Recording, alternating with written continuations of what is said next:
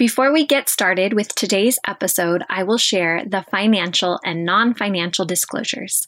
I am the host of the podcast, This Speech Life, and I receive compensation from speechtherapypd.com. Lindsey, our guest, also receives an honorarium for being today's guest on the podcast. Lindsey also is the co-owner of the company Help Me Grow Speech, where you can find materials related to speech therapy. There are no non-financial disclosures to share today. Hello and welcome to This Speech Life, a weekly audio course and podcast from speechtherapypd.com, exploring all things related to school-based SLP practice. I'm your host, Caitlin Lopez, M.S, CCC-SLP, a pediatric SLP with 10 years experience in the school setting. Each week, we will cover 3 need-to-know aspects of that episode topic, 2 resources related to the topic, and 1 actionable strategy for tomorrow. I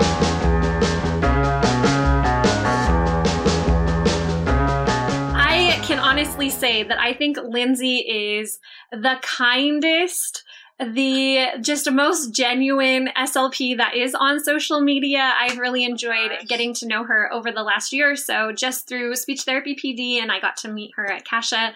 And so I am excited that she gets to be our first guest and that we just get to have a great time talking about all things play-based therapy. Just before we started, Lindsey and I were talking about how we know what play-based therapy looks like at the clinic setting when you have one kid in front of you, but what does that look like in the school setting when you might have a group of students? So, Lindsey, what 3 things do school-based SLPs need to know about play-based therapy? Oh my gosh. Well, first of all, thank you for having me on. I'm honored to be the first guest, and I just love everything that you guys do here at speechtherapypd.com. I just think you guys are a great resource. So I am stoked to be here. Thank you for having me. 3 things that I would say that school-based SLPs need to know about play-based therapy and bringing play into your therapy sessions. The first one is that play is appropriate for all ages. So I know a lot of times we think play is for little kids, but if you think about it, older kids still like to play. Adults, we still like to play. Right? It just looks differently. Maybe we're not swinging in a swing. Maybe we're playing a board game, or maybe we're taking creative pictures and talking about pictures, incorporating those special interests. That would be my second tip, is to try to incorporate those special interests. I know a lot of times in grad programs, I was taught to try to guide the student away from their special interest. But now we know that we can actually bring that into our therapy session, and it makes for better engagement from your student. It allows them to buy in more and to trust you. And then when they're involved and engaged, then there's more language that comes out of them. So we do want to incorporate those special interests if possible. The third one would be to be open. So I know that when I was a new SLP, my professors really harped on Candyland. This really old board game, right? And growing up, I probably played Candyland maybe once or twice in my life, and I didn't even really like it. But I was like, okay, Candyland, I guess I gotta buy one. And none of my kids liked it. I didn't even like it. How are my kids gonna like it? And so you might have a better idea of what is fun for this child rather than your professor or someone who doesn't know the child, right? So trust your instincts. And then on the flip side of that, especially if you're working with teenagers, middle schoolers, a lot of things that they're interested in, we as adults scoff at. So kind of like TikTok, right? Oh gosh, TikTok, I have a 13-year-old stepdaughter. I know what it's like to ask her to come help with the groceries. And she's doing all these TikTok moves. I'm like, can you just come out here and help me with the grocery, But her version of play is to look at these TikToks and to talk about the trends and, to talk about TikTok drama or whatever it is. And when we do talk about that stuff, she lights up in a way that if I made her play Caribou or if I made her play Candyland, she would not light up like that. We do scoff at things, but you have to be open to a certain extent. Obviously, you're not going to let them run away with it. Caitlin, we were kind of talking about that, about letting the child lead. Mm-hmm. And to a certain extent, I like to call it control-led. So yes, you are observing and you're letting them play, but that doesn't mean they just get to do whatever they want. You are going to be guiding them and putting certain things out that are purposeful. So setting up the environment so that you do have some control, but then you're going to observe them and follow them as they go through their environment. I like that. So I'm picking out options that I'm okay with, that I want them to play with, maybe 3 different toys or different games or something. I like that. That controlled child-led. Yes. Yeah. It's all about finding that balance. For every child, it's going to be different because every kid plays differently too. So just like adults, I have different interests than the next person, and I play differently than them. So when you're a therapist, part of the challenge is that you have to adjust to everybody who plays so differently. And in a school setting, that can be really difficult.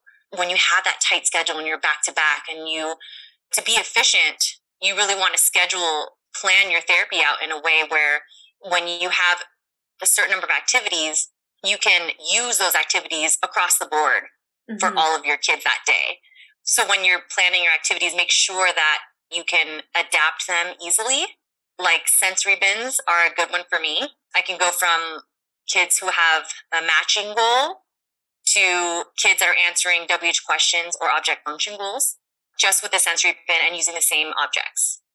Awesome. I like that. And something that you said earlier that, when you were talking about Candyland, I remember my first clinical instructor in the school system. I learned a lot from her, but she played Go Fish all day long. And I got bored when it was my turn to start taking over groups. And it was my very first time even working with students. And I thought, oh, this is how I have to do things because this is what she did, right? And we all remember imitating our instructors. And I remember sitting there and looking across, and these 2 kids were sitting there like their cards in their face. Oh, God. And I'm thinking, yeah, that's exactly how I feel too. And if I'm not having fun, they're definitely not having fun. Yep. And I have been there where I'm having so much fun and the students are like, okay, I'm done. Next. Yeah. So I know. Yeah, that is like the worst feeling when you have something that you're super stoked. And this happens so often. You have something that you're super stoked about and your student is done with it in like 5 seconds. And I'm like, oh, all right. I guess that was not as good as I thought it was going to be. But I do typically have plan B or C in my back pocket ready to kind of flip that out. Yeah. In case this happen. Right. I just finished supervising a student, and it was her first time working with students. I remember telling her first group that she took over, she planned 1 activity for the 30-minute session, because sometimes, we can figure out how to draw it out, but she doesn't have those skills just yet. And so she looked at me like, hell. Yeah. And I was like, it's okay. All right, let's pull something else out. Or here's ways to draw it out, Yep. But it is that over planning that is super helpful, or pulling out that sensory bin Yes. of, okay, let's go ahead and do this. Do you have other go-to things that you like to use for play-based therapy? So sensory bins or Play-Doh, I always add movement. So that would be like the one thing that I would say, do now. You could start that tomorrow. And anything that could be like going on a scavenger hunt outside, like in the grass or in the playground. And then you can adapt it to, if you're working on nouns, find the swing. Where's the swing? And going to it, or even hiding little objects out there. Right. And if you didn't plan ahead, obviously you're not going to go out there at recess and put a monkey on the swing. And then, that's not going to be there when you go out there for your session, but you can have it in your pocket and then low key plant it. Right. And they can kind of search for animals, or you can use adjectives and say, okay, let's find something smooth. Right. We know that based off of all of the research that's coming in from sensory integration, that movement is really key in engagement and regulation. And we definitely need regulation first before we even get to engagement. We need that before we even get to language. So really making sure that we have movement in there in the appropriate ways. In my little speech setting, I have a little portable hammock that I got. The OT Butterfly has it linked in her bio, and it's from Walmart. It's like $40. And it's just a chair. So it's not like a big OT swing that's connected to the ceiling, because as SLPs, especially school-based SLP, we don't have that luxury. So it's a little hammock swing, and my kids can sit in it. Adults can sit in it as well. And what's coming back from the sensory research is that you don't need a lot of sensory input in order to regulate the system. So if you're trying to regulate the vestibular system, calming is linear, so forward and backwards. And you don't need to swing them super high. They just need a little bit. And so this little hammock, this little portable hammock swing is perfect. It's exactly what we need to get that regulation, to get a little bit of movement. I will even bring activities into the swing. So if my child is having a hard time sitting and reading a book, I'll have them swing, and then I'll open the book while they're swinging, and then we're talking about the book.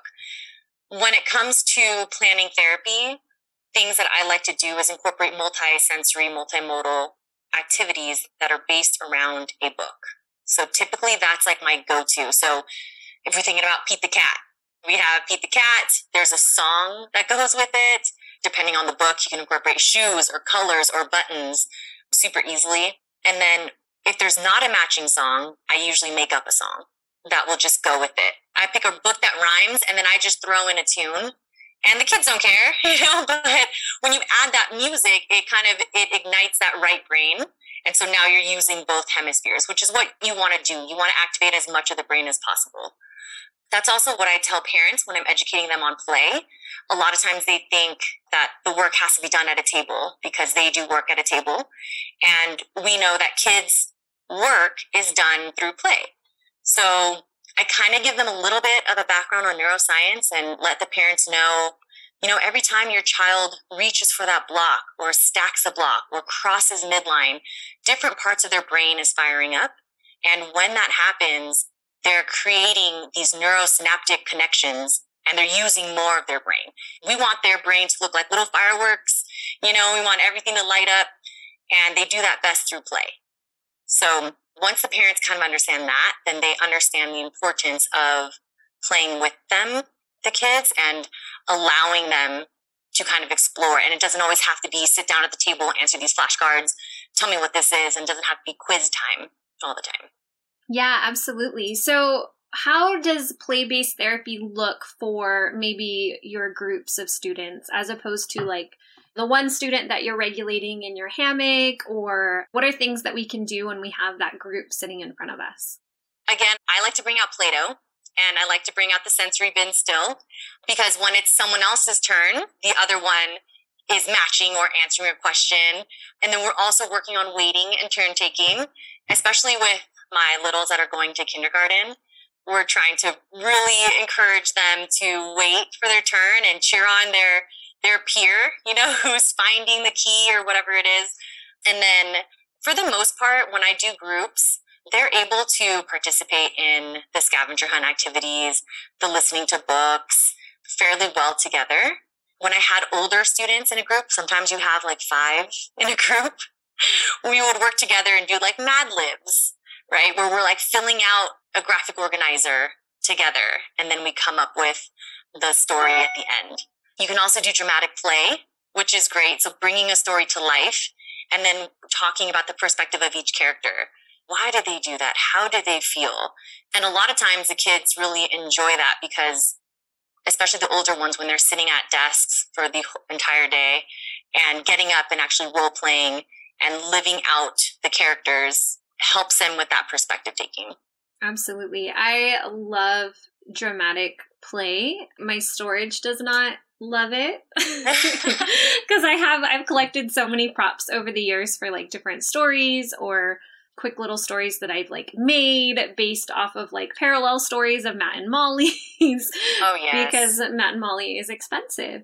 I've noticed that my students do love dramatic play. And thank you for that, of like opening our eyes, to like, this is play-based therapy. I think so often when we're looking at social media and of course comparing our therapy plans to like that perfect therapy plan we see on social media of like, oh my gosh, how am I going to like find the perfect toy or find the perfect thing to do, when really a lot of what we do is just simply having fun. Something that you say very regularly on your accounts is work for that smile. And I think that's such a good mantra to have when we're looking, at how can we make things fun.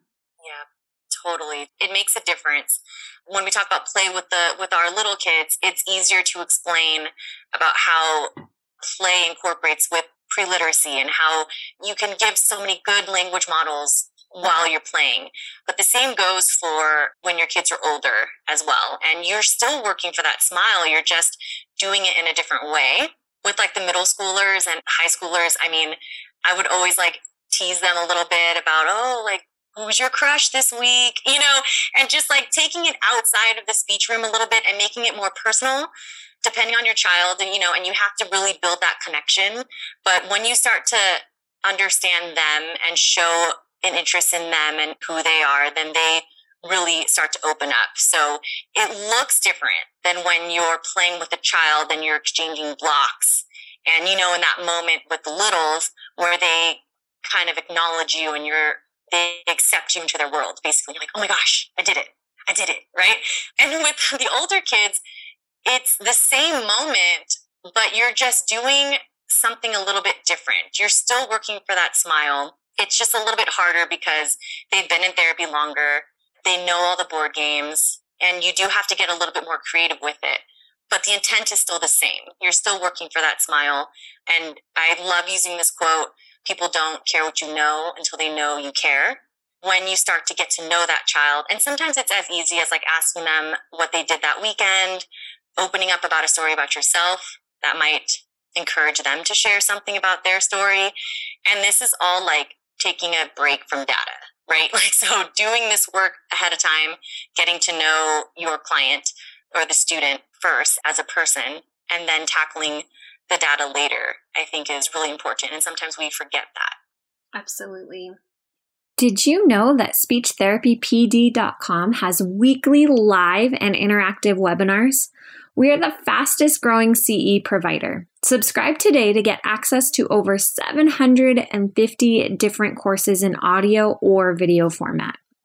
When you're talking about switching things up, you've got your blocks or your Play-Doh for your younger kids, and then making it more relevant for the older kids, bringing in things that's not necessarily like school-based.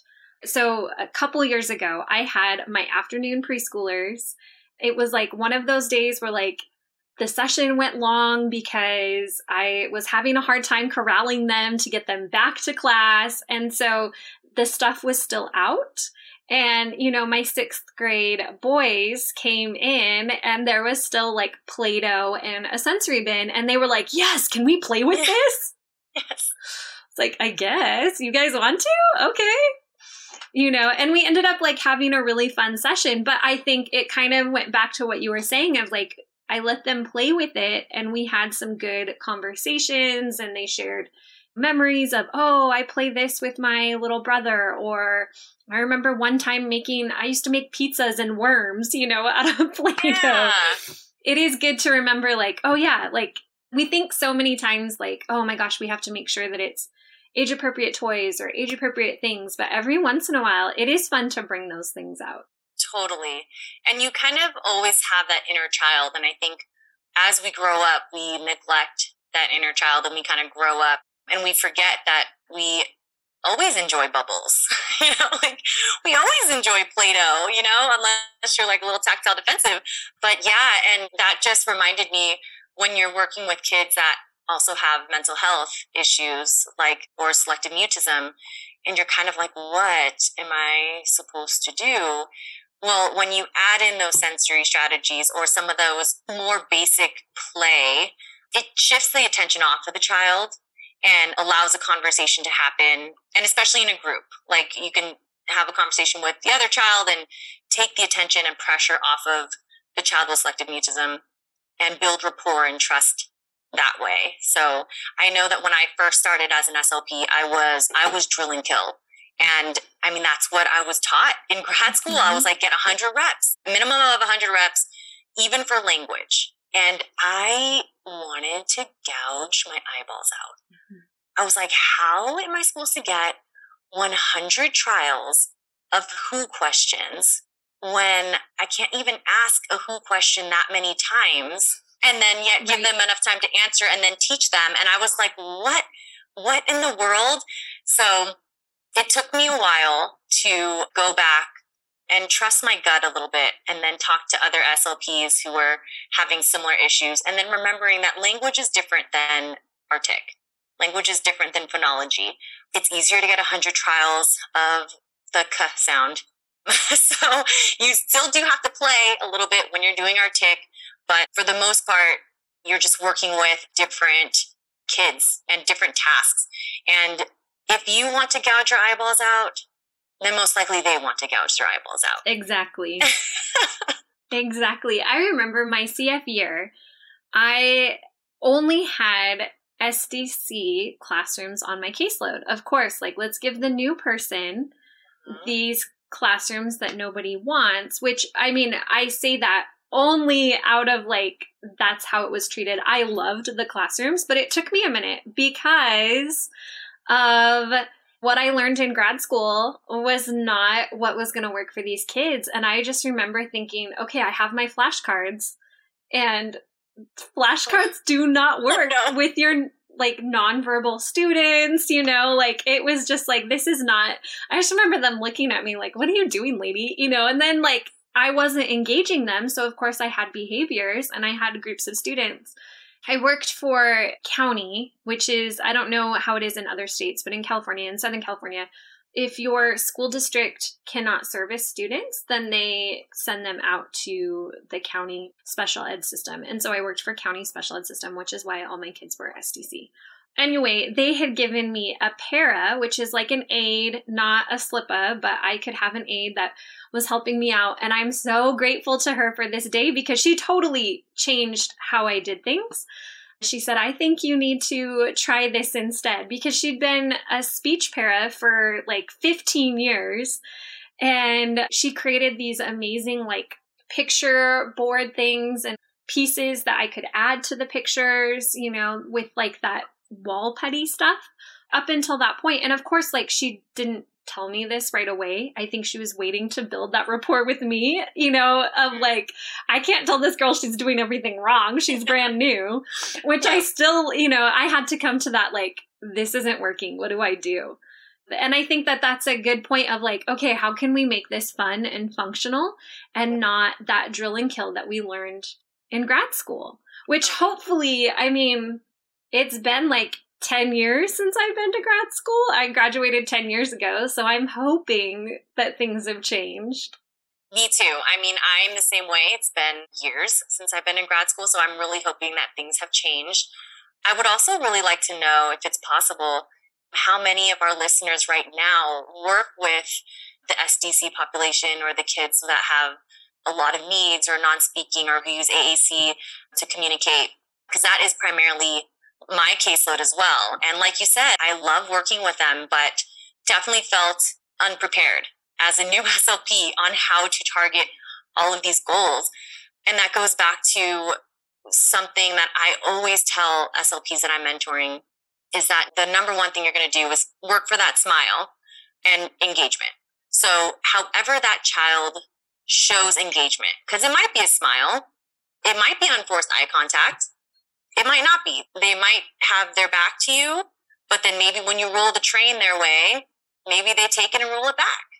That's connection, right? And so I had to like re-look at my therapy and also be a little bit more patient with myself, because I was pressing myself onto these kids, like, come on, like sign, vocalize, like give me something. But that turned the therapy about me and not about what the child needed. Right. And so they're not going to accept me into their world if I'm just out here trying to like get them to do something, right? Which is, looking back, I feel like that's the energy that I was giving them, was like, please, like we're working on this goal, like, come on, you know, and that's just not it. So I think when you're working with that population, regardless of age, because chronological age is just a number, right? Where they're functioning at is where you want to meet them. So you might have a fifth grader who's functioning as far as we know, as far as expressive communication goes, because a lot more can be happening inside that we have no idea what's happening. So we're always going to presume competence. But if what they're giving us is pretty much at like a first grade or kindergarten level, then don't be afraid to bring out an exercise ball or the silly putty or any other type of play that you would typically do with littles, because that could be something that they're interested in. And then also, again, try to like look at your therapy from a third perspective and make sure that your energy is one that is calm. So not so data focused, not so goal focused, and just see what kind of cues that your student is giving you as far as, are you on the right track? Absolutely. I think that's a really good point that you brought up as like data driven and like what that energy looks like, because I know this is something that I worked on with my last grad student, was getting out of that headspace of assessing all the time, because data can kind of do that to us, right? How do we not assess all the time, and how do we actually teach skills? And I think especially with play-based, you know, sometimes we are doing a lot of narrating and there's not necessarily a lot of things that happen expressively initially, right? I'm really grateful that you brought up that point of checking in with, are we focused on the data, or are we, and what the student is doing? And also asking ourselves, yes, we are focused on the student, but what am I doing to help this student? How am I teaching these skills? And I think that's something that I definitely, especially when we get close to that student's annual IEP, and making sure that, you know, oh my gosh, or progress report time, that's definitely a time that I have to check myself and go, okay, how am I teaching these skills as opposed to just simply testing? Right, exactly. And then leading into those IEP meetings, I really use that time to educate parents on how to generalize that play at home. And then I ask them, like, how do they play at home? Like, do they like to line up letters, or are they into a certain song? Because no matter what age the child that you're working at is, if they like a particular song, I try to take that tune and then change up the words into a different book or whatever it is. And again, that's bringing that child's special interest into therapy. So just kind of being creative and, again, just trying to find a way in. Are you taking advantage of the certificate tracker? Not only does it store your certificates from all of your evidence-based and practical courses from speechtherapypd.com, but you can also upload certificates earned from other CE providers. It's the easiest way to store and keep track of your CEUs. Just another perk of membership. And it's hard to think of, you know, like when we have these ginormous caseloads in California. I know Arizona has really big caseloads. I don't know if anybody else is listening or watching in from elsewhere. It is really hard to focus. You know, I think progress report time, IEP time, I'm really good about thinking about, especially IEP, right? I keep seeing that people are saying there's IEP seasons. I've never lived in an IEP season. Like all year long is IEP season for the districts I've worked for. But I mean, that's okay though, because it's not like I have, well, I mean, I'd have a couple a week, but I like having them, you know, just consistently like that, because I have like that week where I'm really thinking about like what this particular student needs and how to meet them where they're at. And I wish I could say that I think about that particular student every single therapy session, you know, unless I see them one-on-one, it's kind of hard to do when it comes to like that lesson planning and picking things out. But one of my colleagues recently shared a document with us that was so cool. It was talking about special interests. You know, for example, like if you have a student that is really into a fidget spinner and like the spinning, try these 10 other toys with them. If you have a student that's really into like squishy toys, try these 10 other toys with them. So you're still taking that special interest, but then you're growing it into other things too. Kind of going on that same point that you were making is like, see what you can use that the student likes and expand on it. Totally. And I know it can be really hard because sometimes our kids do get really stuck on their special interests. So, you know, as much as you can. I like to say, bring in that special interest if you can. But if you can't, just find a balance with yourself too. There are times when I have to really guide the student and let them know, like, hey, we're not going to talk about animals right now. I know you love it. First, we're going to talk about this book. We're going to finish it, and then we can talk about the animals, because he knows every type of elephant, where they live, how their herds run. And as much as I would love to incorporate that every single time for every session, sometimes it's just not appropriate, especially when you're running a group and they kind of just continue to talk about elephants. And you're like, okay, let's talk about elephants for a little bit. 3 questions, 3 comments, cool. Okay, now it's someone else's turn. We have to do the lesson, and then we can come back. That is very important in a school base to be able to do. And you have to do that in order to manage groups. And I know that's hard. And I know when you're on social media, there's a lot of that talk about be careful with the first thens and be child-led and incorporate all the special interests. And yes, you do want to be mindful of all of that, but you do want to find a balance, because when you're a school-based SLP, you do have academics that you are targeting. And your whole purpose is to make this child successful in the school, in that school system. So you do want to advocate, you want to educate parents, and you want to encourage a child and give them support and confidence, but you also want to make sure that you don't go so off kilter that you forget kind of your purpose here at school SLP too. That's such a great point that you bring up, Lindsey. I've worked in both private setting and school setting, and they're vastly different. Private setting, you can kind of just do whatever you want to do within reason, right?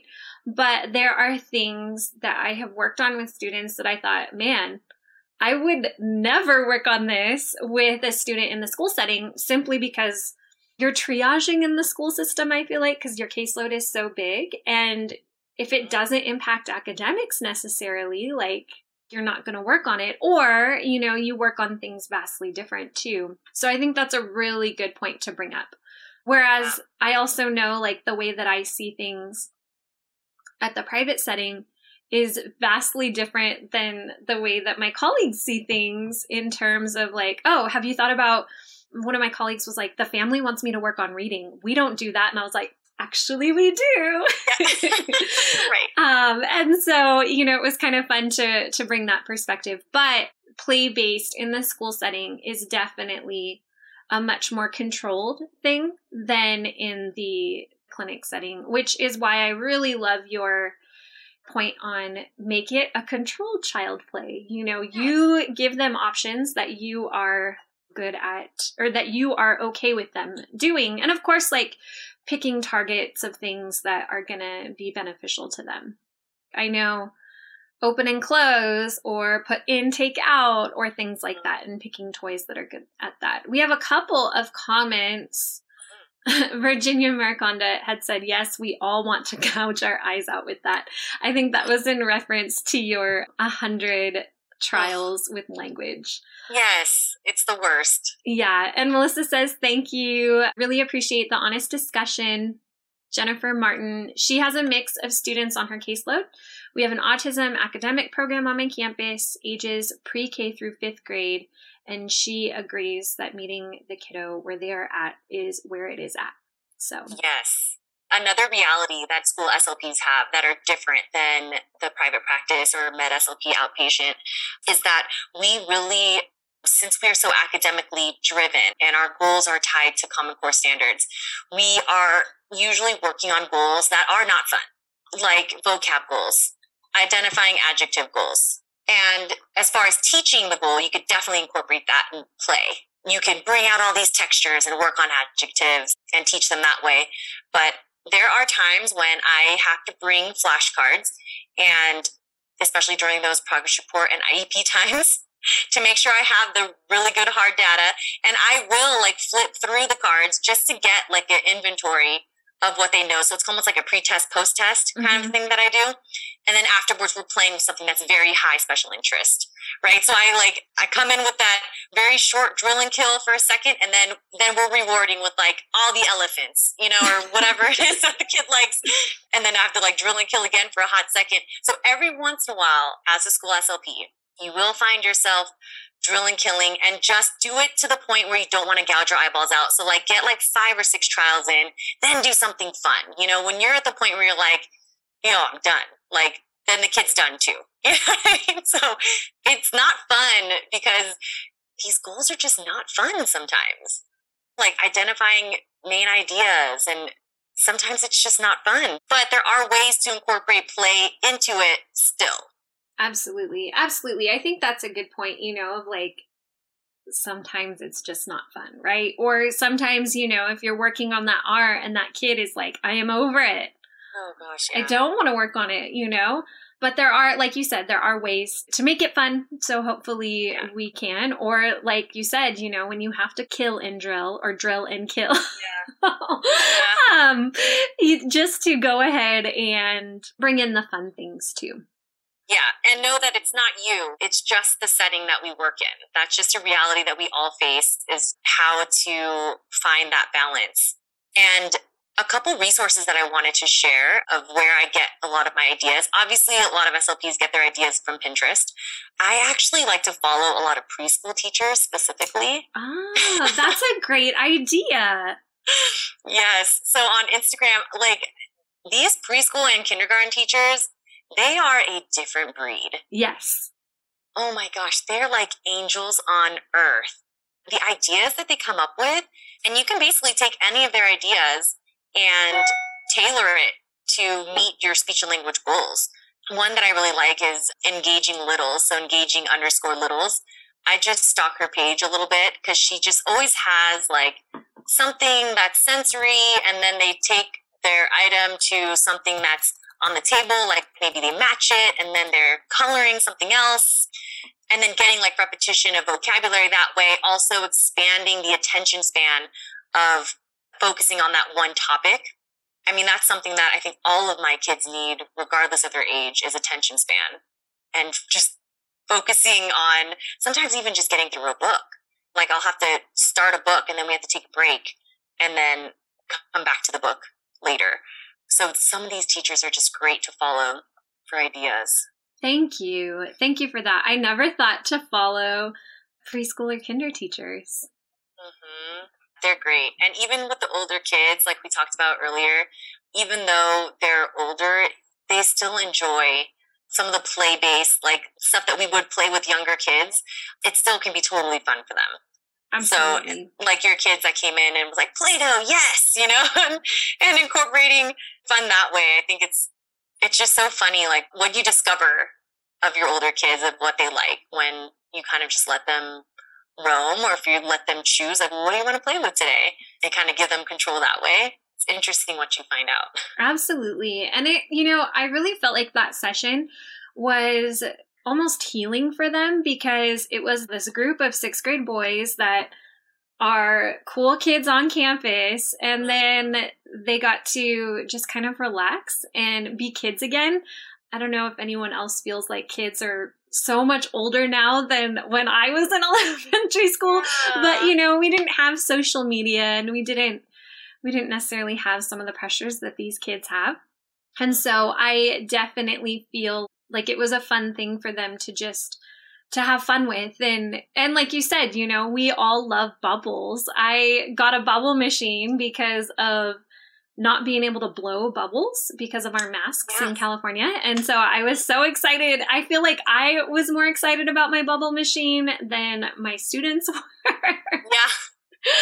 Yeah. It was engaging for a minute for them, but I was like, come on, guys. Yes. And when you have those things available, it's just interesting to see what happens, because something as easy as like a weighted blanket or a weighted stuffed animal that they have on Amazon, if you have that in your office and you could just like pass it around, and then you'll start to see like which kids are actually more sensory than you thought. And if you want to get more out of them, more engagement, more regulation, more language, especially if you're working on a difficult task, then having some of these sensory strategies available in your room is going to make a world of a difference. You're like, oh, this kid isn't sensory, he doesn't get OT. Well, remember that school-based OTs don't really work on sensory all the time.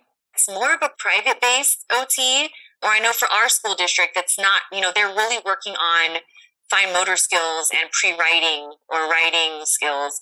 They obviously use sensory regulation in their sessions, but a kid who is, and this is the difficulty with being in a school, is if the child is not suffering academically. So if they are sensory seeking or have a sensory processing disorder and yet are performing academically appropriate for their age, they're not going to get those services.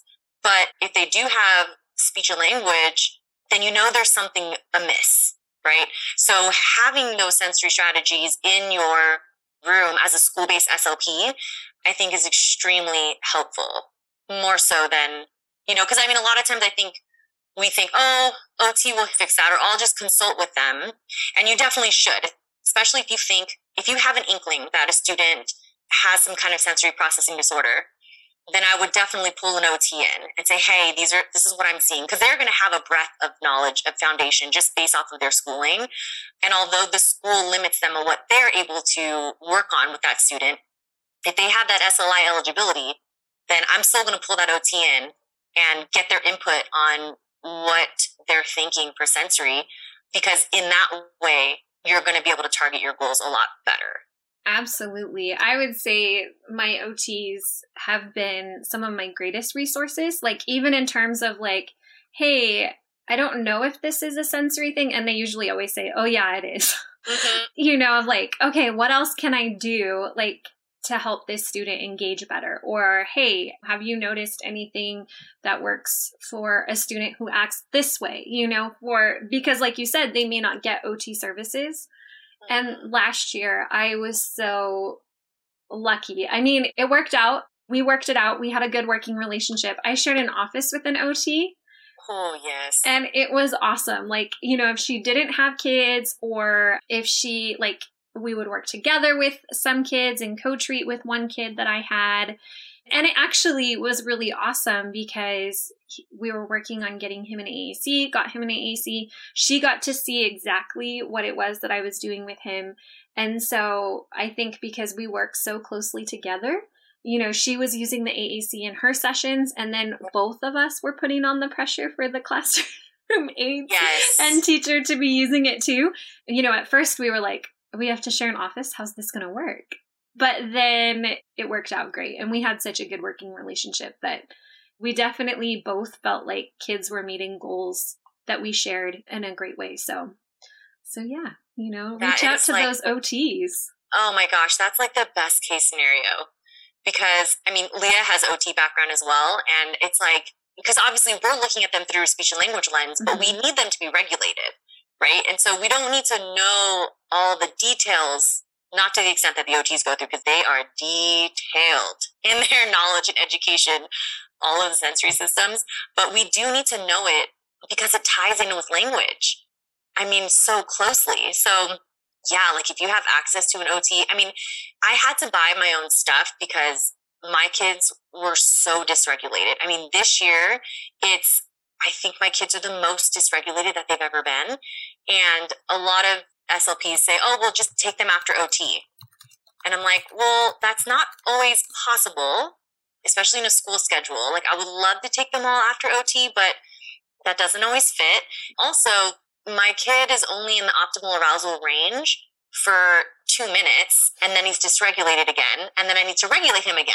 Another hint about sensory regulation is when you're taking data and all of a sudden they start to bomb, and you're like, whoa, what is happening here? You're probably trying to take data when they're dysregulated. So let's look back at that regulation again. And that's why I had to get the exercise ball, wobble seat, the hammock swing. And this all works across the board. When you have a sensory processing disorder, you don't grow out of it. It's not like it disappears with age. The child just learns as they get older, they learn what they need in order to regulate. But when you get them young, or if they don't know what disorder they have going on, then they really rely on us adults that are around them to help them to figure it out. Absolutely. So much of what we do is so interconnected. Oh, totally. I remember, I didn't even know what an occupational therapist was until after I was my first year working in the SDC classrooms, and there was an OT, and I was like, what do you do? I didn't even know. And I thought, man, this is so cool, because she did work on a lot of sensory things. She worked on handwriting too, but I learned so much from her. And I remember thinking, oh my gosh, they need her way before they get to me. Right? I think that's such a good point to bring up as far as even thinking about data collection and thinking about sometimes we do have great lesson plans. The lesson plan still isn't bad. The play that we've created isn't bad. It's that it's not right what that student needs in that moment. In that moment. Mm-hmm. So and that moment can change. Yes, absolutely.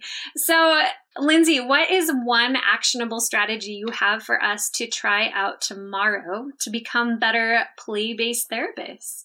I said it earlier, and my number one thing would be to add movement. Get them up and walking around. Activate as many parts of the brain as you can. Incorporate all those sensory strategies. And again, if you don't know, try it. Because then you might also figure out, oh, he's a little tactile defensive, or, oh, he's auditorily sensitive. And then you use that to counsel parents as well. Because a lot of times the parents are unaware of what's happening in all of their systems. And all they're seeing is that their child is acting out or behaving badly, or they're not using the proper language. They're not using kind words. It's not a language issue. It's more of a sensory issue, and they're just so closely tied together. So, I love parent education and parent coaching, and that's just another big one that I continually educate parents on. Thank you. I love that point of just try. Yeah, I think there have been several times where I've thought, I'll see something and I'll think, oh, I should try that. And then I'm afraid of for example, your scavenger hunt, right? I'm thinking, okay, I know what groups I can try that with. Oh man, these two students would really like it, but I don't know if I can handle if, homeboy runs off and I'm like, Johnny, come back. What am I going to do? But I have to try, right? Mm-hmm. You can try, and at least in a school, typically it's all gated. I've had that before where I looked out the window and I just see one of the students running across the structures, and I see the teacher running after them because they tried something and it didn't go quite as well. But you might be surprised. You can also try a little scavenger hunt with a bunch of different sensory bins, or having things up and down, and do a little trial in your room, in your safe space, before you go out into the wild of the playground. I love it because you're right. We try things and we're like, oh my gosh, that went so much better than I expected. Or I'll learn something new about a student, and I have to remember that kids rise to the occasion. Oh, yes. I mean, if COVID didn't teach us anything, our kids are pretty tough. They're pretty tough, and they're very capable. Absolutely. Absolutely. If anybody, we have just a few more minutes left. If anyone has any questions or comments that they want dying to be answered, Virginia did post a link to a Walmart, the folding hammock chair. Yeah. That sounds like mine. Yeah. Walmart folding hammock. Yeah. I believe it. If you want to double check, the OT Butterfly on her Instagram has it on her link. There's a couple different hammocks. There's some that look like a chair. And I believe Costco has one that looks like a chair. My only stipulation with that one is that it's very high up. Mm-hmm. So the kids have to, if your child is fairly short, then you have to really lift them up, and that can be a little bit problematic. But again, if you only work with older kids or adults, then that chair might be better because that one is more of a rocking chair. So there's a few that you can look through to see what would best fit your students' needs. A couple other resources that I could talk about for anybody who's interested in learning more about play-based therapy. Anna D. SLP and Words Matter SLP has put together the play-based therapy course. One thing that I really like about that course is that they do talk about taking data, and that's a very challenging thing to do while you are in play-based therapy.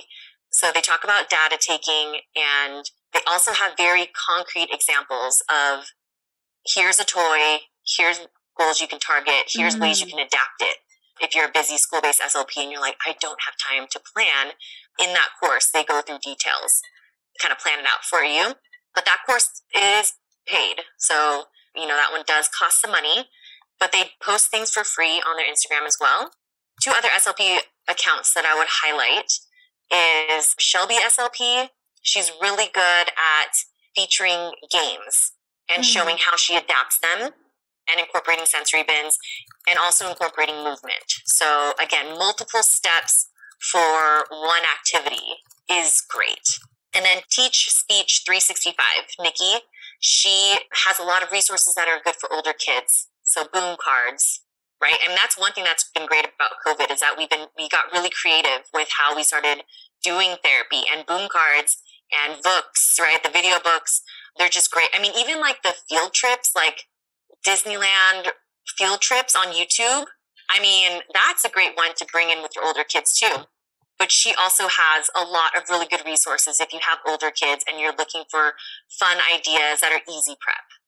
Absolutely. Thank you. I have really loved using Macca and Roni videos for my older kids. They're like silent animated movies, you know, and they're short. Like some of them are 3 minutes, some of them like longer ones are 7 minutes. And I love using them because we'll like work on inferencing, and they're cute, they're funny, and there's so much that you can pull from them. You can work on story grammar elements, you can work on inferencing, you can work on cause and effect type. Well, I guess that's inferencing, but and then it's kind of fun to have them like after we watch it a couple times and we dissect it, then I'll have the kids pick out who they want to be.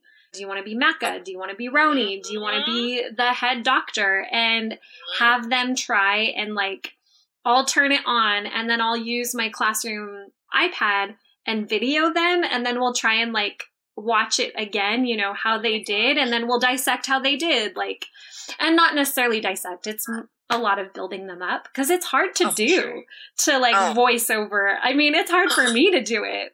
Oh, but I bet they love that. That sounds so fun and dynamic. Yeah, it is. It's hard. And it's simple in that it's just on YouTube, but it's surprising to me like, oh yeah, this is a really hard skill. And it's kind of fun to get into, okay, why are they having a hard time with this? How do we bring that in to teach some of these things, you know? But yeah, Macca and Roni has been a good one for older kids. And again, coming back to that like dramatic play that I'm a big fan of. Oh, it's great. I love it. Awesome. Why don't we just go ahead and recap real quickly the 3, the 2, and the 1. So the 3 things we need to know. Yep. So the 3 things that we need to know is that everybody plays differently. There's no right or wrong way to play, especially if you're working with neurodiverse students. Their brains are completely different and beautiful, and you just have to learn how they play. So there's no right or wrong way. Be open to anything that they're interested in. Also trust your gut, because what someone is telling you to do might not be right for your students. And try what you think and what you feel would go well. It might fail, but also you might succeed and you might be surprised.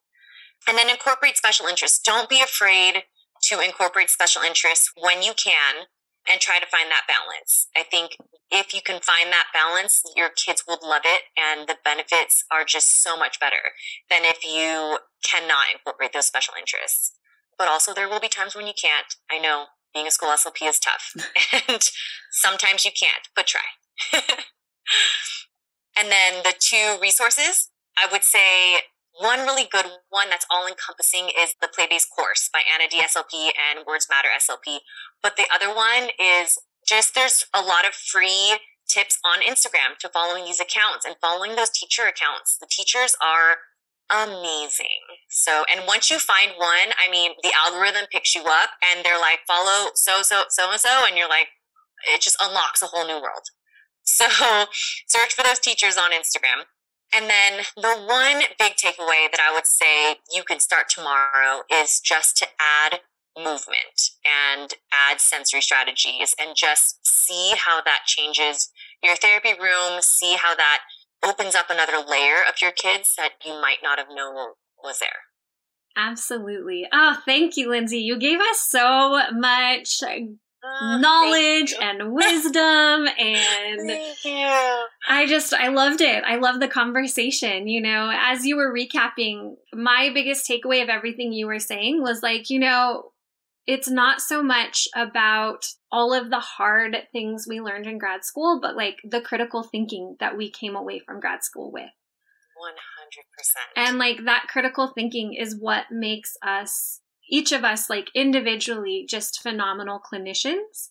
And coming back to that, like, okay, I do know what I'm doing. I do know how to think about my own students. I know them. I can trust myself. So thank you for giving us, at least for giving me that confidence as you were doing your recap. Of course. No, this is something that I love doing, and I love guiding new SLPs on their journey because, transitioning into a school, it's daunting and it's stressful, and burnout is around every corner, but there are ways to combat it, and there's ways to find that balance. I love helping people find that balance. So this is great. Thank you so much for having me on. Thank you for joining us. I think we need to have you back to talk about parent coaching and parent education eventually. I think that would be awesome. And thank you everyone that joined us for the first episode. This is so exciting. Just as a reminder, at the conclusion of the course, please log into your speechtherapypd.com account and into the course portal and complete all modules, especially the one entitled quiz, so that you can get your live CEU credit for today. And we will be back here same time next Tuesday. Yay! Thank you so much. Thank you. All right, everyone, have a great rest of your day. Thanks for joining us at This Speech Life. Remember to go to speechtherapypd.com to learn more about earning ASHA CEUs. We appreciate your positive reviews and support and would love for you to write a quick review and subscribe.